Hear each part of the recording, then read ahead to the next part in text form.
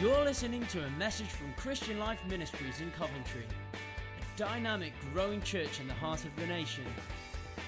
We pray that God will speak to you through this word and impact your life for His glory.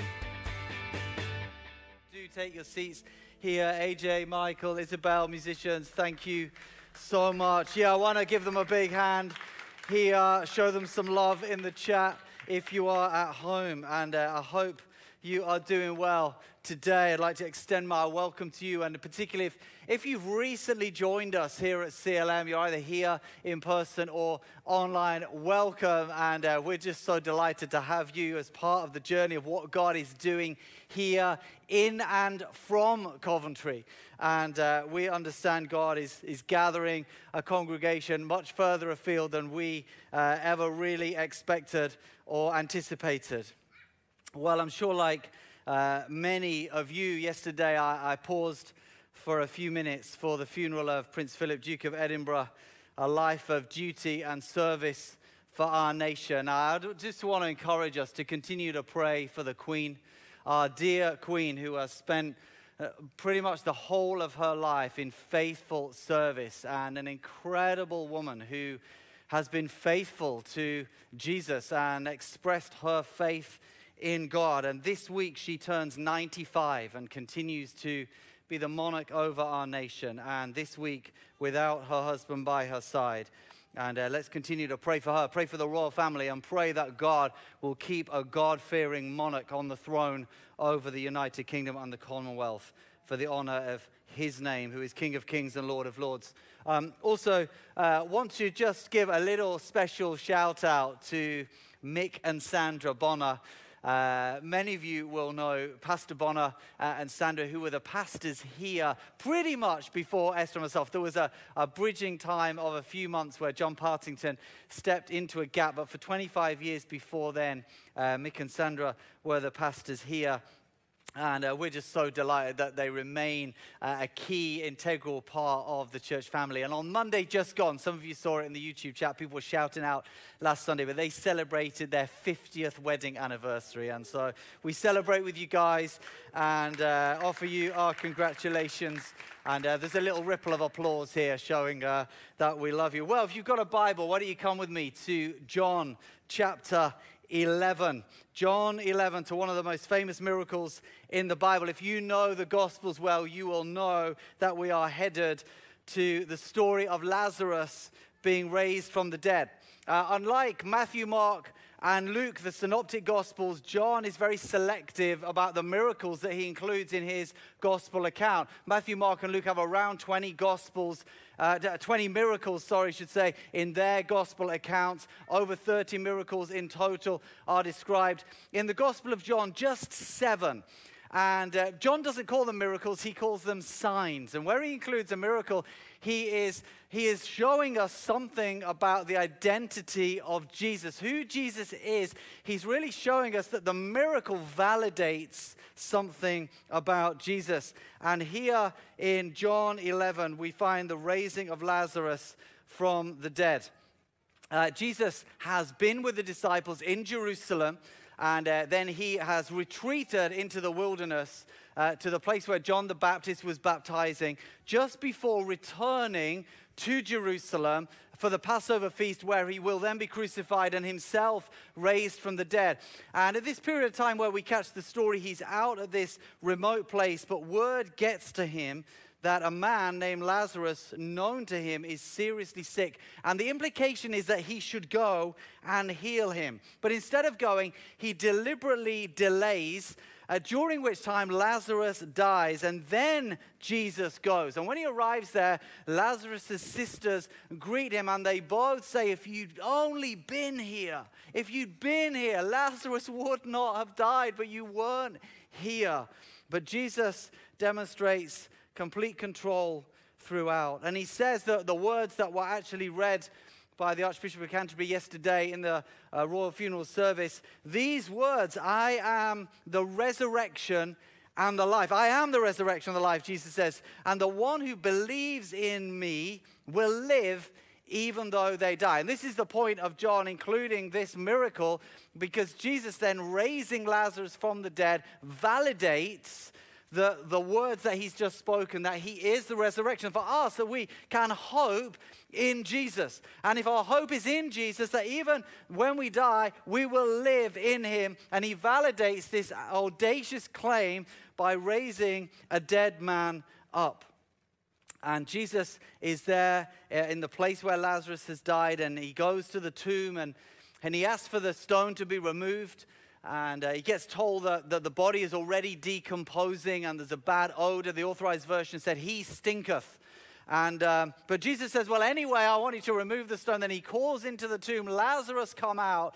And this man whose body has been laid there for 4 days, is already in a process of decomposition, is restored and gets up and comes out of the tomb.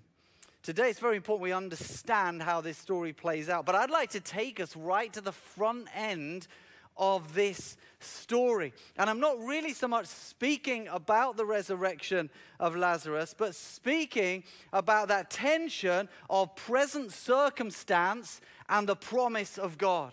Because here in these opening verses, we see some present circumstances which are seriously adverse.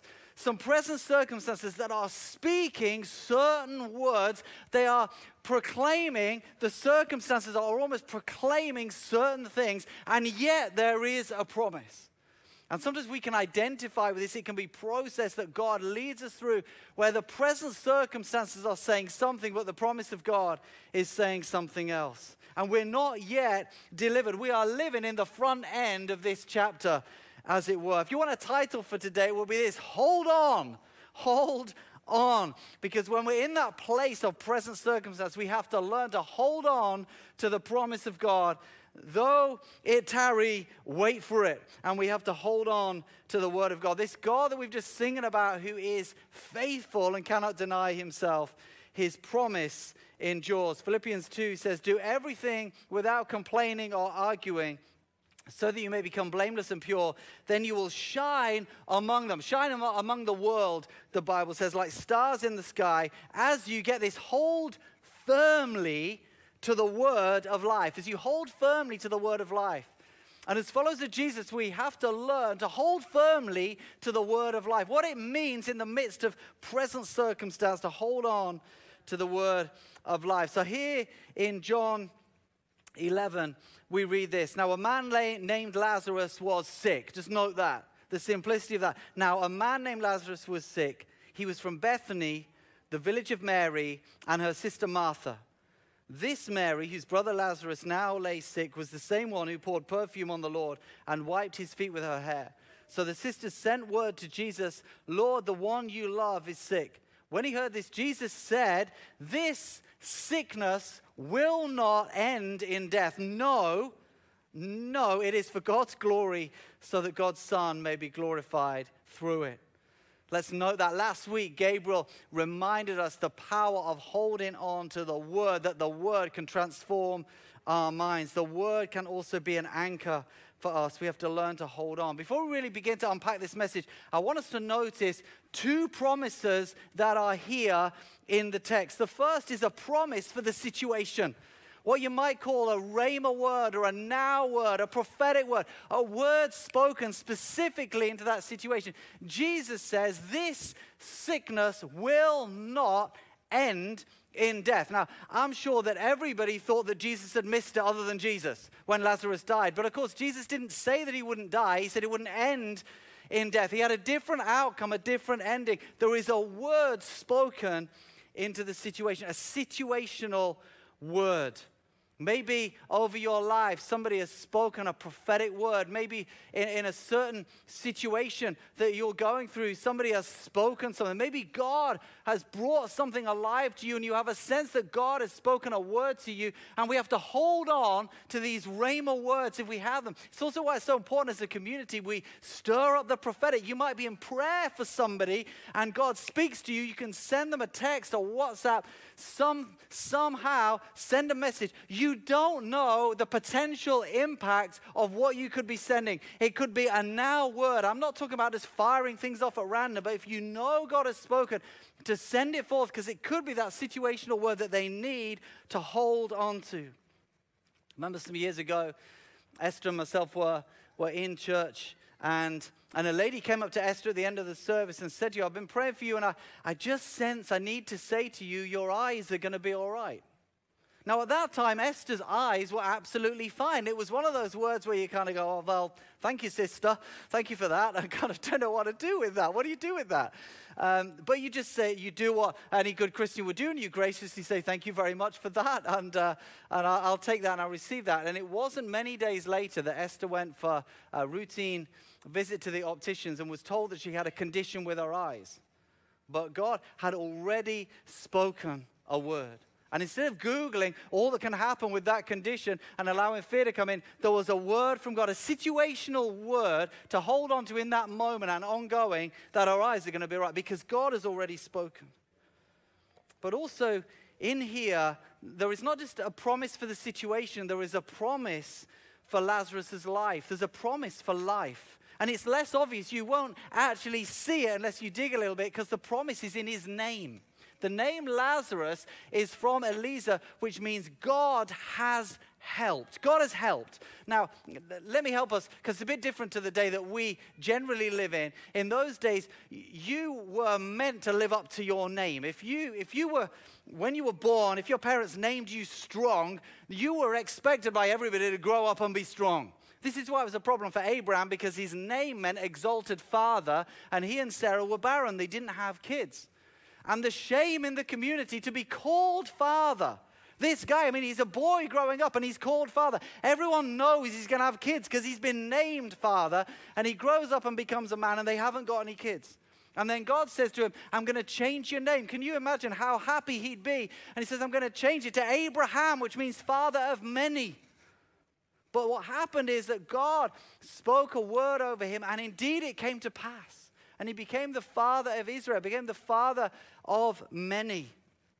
His word was fulfilled. Now, some of you have names like that. We have lots of people in our church with great names like blessing and favor. But some of us don't have a name like that. I mean, I'm called Martin. If you Google that, you'll find it means man of Mars. I mean, what does that mean? You know what? The best interpretation of man of Mars means like man of war, warrior. I mean, that's the best I can claim. There's not really a big promise of being a man of Mars. I mean, it's a name that my parents chose for me. They must have liked it. I don't know. When I was born, they named me that. It's not in my name. But you might think, well, I don't have a word over my life like Lazarus. And here's the thing, because Lazarus means God has helped. This guy is a testimony on legs. If your name's God has helped, then it means when you actually have a funeral service, people are going to say, you'll never believe what God did for this guy. God helped him time after time after time, and yet right now he is in need of help, and it looks like God isn't helping him. But he has a promise. God, you've spoken over me that you are going to help me. You might think I don't have a promise like that, but I want to tell you, God has given you a name. He's given you the name son. He's given you the name daughter.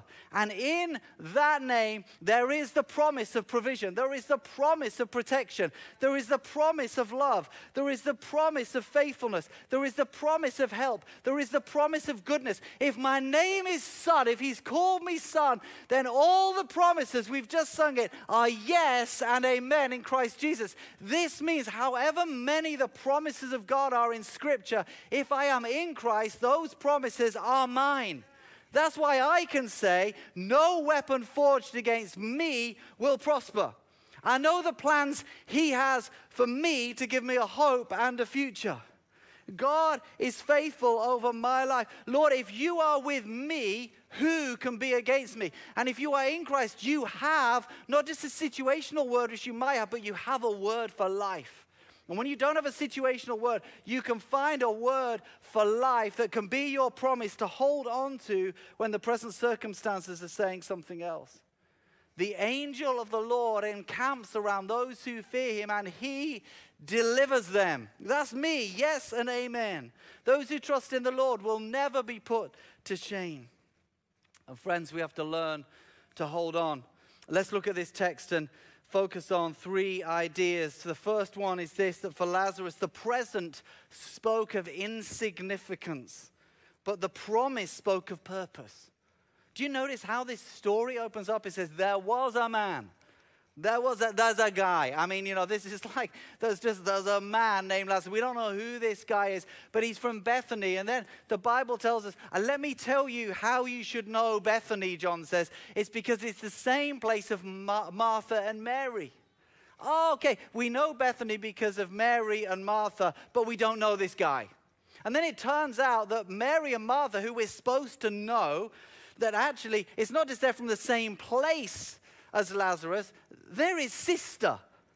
But at the start of this story, Lazarus is just their sister. Some of you have grown up like that. Oh, you're Brian's brother.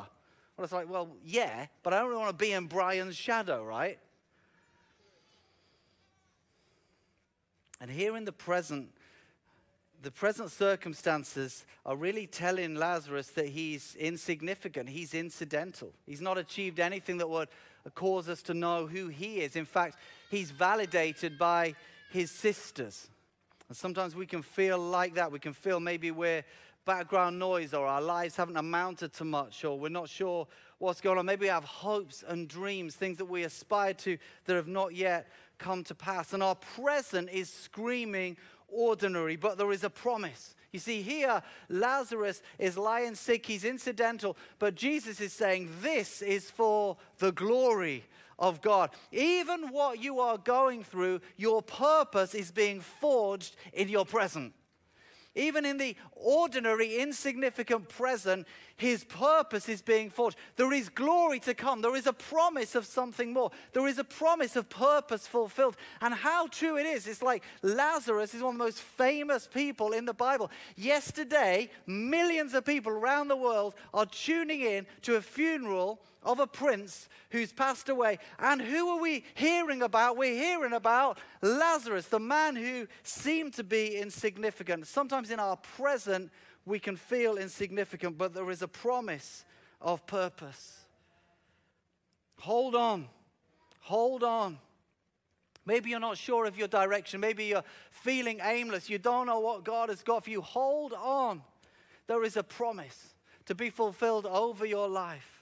I know the plans I have for you, declares the Lord. Plans to give you a hope and a future.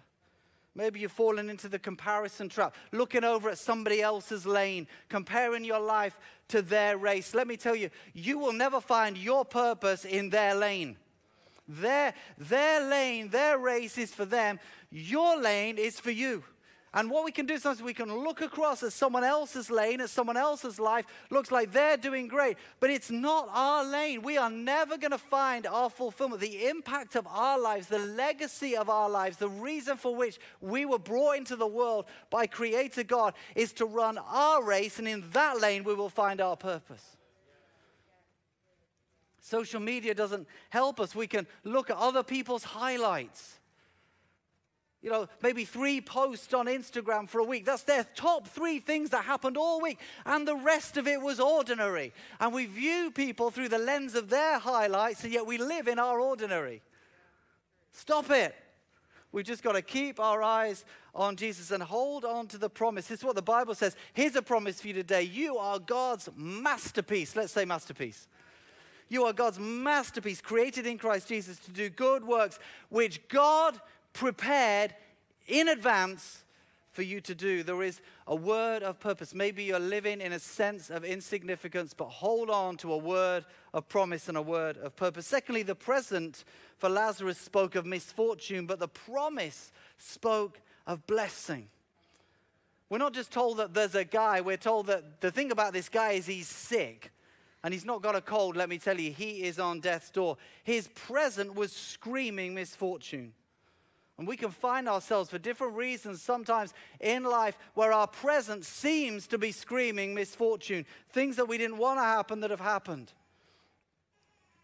We're not told how old Lazarus was at this point, or Mary or Martha, but from the general interactions, it would appear as though they're in the prime of their lives. And yet right now, he is sick. He's on his deathbed.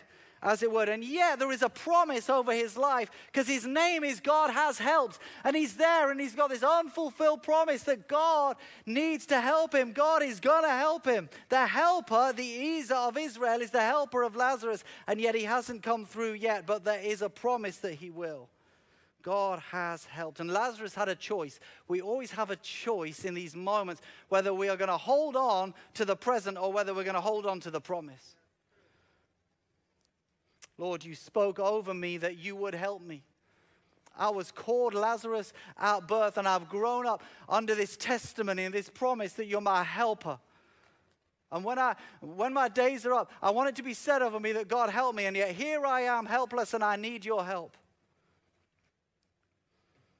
For good and bad reasons, our lives can hit difficulty. We can face challenges. Things that didn't work out, didn't go to plan. Things that we hoped wouldn't happen. Things we can sometimes even feel embarrassed about. Maybe we've got heavily into debt or a relationship that's broken down. Maybe we've made some mistakes, done some things we wish we hadn't, and we're living with the consequences right now. We don't want to be defined by those things. Let me tell you, there is a promise. There is a promise of blessing. There is another day coming because this is the one who speaks a word of blessing over our lives. He is the lifter of your head. He is the one that will lift you out. This poor man called on the Lord and he heard him and answered him and delivered him out of all of his troubles. And you might be in the present of misfortune, but there is a promise of blessing. Before I was married, I'd been in my dream job early on, my first kind of proper job, and it came to an abrupt end, and I found myself disorientated and disappointed and confused and hurt and trying to work out what was going on with my life. And I was in this little grotty rented room, and I remember praying and just having some time with the Lord and saying, Lord, is there anything you want to say to me? And I felt the Holy Spirit speak to me a word that I knew very well from the scriptures. And to my shame, I actually said, yeah, Lord, thanks for that. I know that. And in his grace, rather than striking me dead, he said, I know you know that. You need to read around that. And I looked it up, and I read the context of the verses, and it was an incredible word of restoration and hope and blessing and future over my life. It was a situational now rhema word from God. I remember I wept and wept and wept and knew that although the present was saying something else, there was a word over my life. God was going to lift me out. I want to say, friends, hold on to the word. Find it, seek it. Listen for his voice. If you're in a place surrounded by misfortune, listen for the word of God. Find in here the promise of blessing that God speaks over you and hold on to it. When you do, confess it, stand in it, appropriate it, own it, live it. Let me tell you this, because the present will change, but the promise will remain. The present will change, because the present always changes. This season will become that season, but the promise endures. Thirdly and finally, the present spoke of disaster, but the promise spoke of deliverance. This sickness was a terminal sickness for Lazarus. They were in this situation. It spoke of disaster. It spoke of ruin. We don't know whether Mary and Martha were part of the same financial household or not, or whether they'd grown up and they were just related, they were in the same village. But we understand that there was disaster that was screaming out of the present circumstances, ruin. They were desperate, and yet there was a word of deliverance. This sickness will not end in death. No, Jesus says. Can we say no together? No, it is for the glory of God. His sisters were living in the present of the disaster. Lazarus was living in the present of the disaster. But Jesus spoke a word of promise. The sisters weren't holding on to that when Jesus came. They didn't say, now you are here, you can raise up Lazarus. They said, if only you'd been here. Maybe the word hadn't reached them as it was given by Jesus. We don't know. But Jesus held on. I want to say, even when you lose hold of the word of God, he's watching over his own word over your life. He cannot deny himself. But if we hold on, we will have courage and faith to face the present, knowing that God is bringing us through. As I bring this towards a finish, let me remind us that the enemy delights to show us around a worst case scenario. He loves it. He's like a stage agent for worst case scenarios. You can find yourself in a certain situation, and if you allow him, he will take you to all the different places that could play out. He will show you the features and benefits of these terrible places. He will allow you to go way beyond the present has even gone. That's what he'll do for you if you let him. Some of you know the story when Esther, myself, and our kids moved here to Coventry to be part of this church. The church had just gone through an incredible building project with a debt of £1.8 million, which was a development loan to put the building up. It should have matured to become a mortgage, but the bank had become nervous. They didn't think that we were going to be able to repay it, and they didn't grant the mortgage. We'd moved house and moved city, moved schools, and 4 or 5 weeks from having moved, I had my first meeting with the bank manager for the church here. And he explained that they weren't granting a mortgage and we could lose the building. And I remember the enemy, I allowed the enemy to show me around what that could mean for us. And I faced the prospect of this congregation that we'd come to pastor, who'd faithfully gone through this building project, having to lead them through losing the building and trying to find a venue somewhere. And the congregation halving and just leading people through the pain of that. And then I got alone with God, and God spoke a word of hope and a word of promise. And I knew he was going to deliver us. Something changed in my spirit. Because God is a deliverer. He is a rescuer. His desire is to bless you and not to harm you. He is wooing you from the jaws of distress to a spacious place free from restriction. Will you hold on? Will you hold on? Jesus said, this disaster will not come upon you. No, in fact, glory will come out of it. Sometimes we have to refuse fear. Fear will try and get its claws into you and will try and anchor you to it so that it controls you. And you have to refuse it. You have to notice that it's coming and instead anchor yourself to the word. Anchor yourself to the promise. Where the present might be speaking disaster, no, there is a promise of deliverance because he is the deliverer. He is the one who over you will speak a word of deliverance, and he will bring you out. And if you don't have a rhema situational now word for your circumstance right now, then have this life word, all things. All things. Can we say all things? All things, not some things, not most things, not the things that God ordained, but excluding your mistakes. All things work together for the good of those who love him and are called according to his purpose. Hold on to Romans 8:28, if nothing else, and put it above your bed. Put it on your screensaver, all things. When you wake up in the night, that word that came earlier, maybe fear in the night, put it over your bed. The thing you see in the night is all things, that God is working together for good, even in the midst of your situation. When you have a promise, hold it, confess it. Put it where you need to put it so you see it, meditate on it, speak it out over your life, rehearse it, choose it, embody it, appropriate it, run to it, and you'll see it come to pass. Because this is the God, not of the present, it's the God of the promise. This word speaks to you today. I'm going to invite you in the room and at home to stand where you are. We're going to pray. I believe God is going to cause faith to rise in your heart in these moments. I can see numbers standing in the room.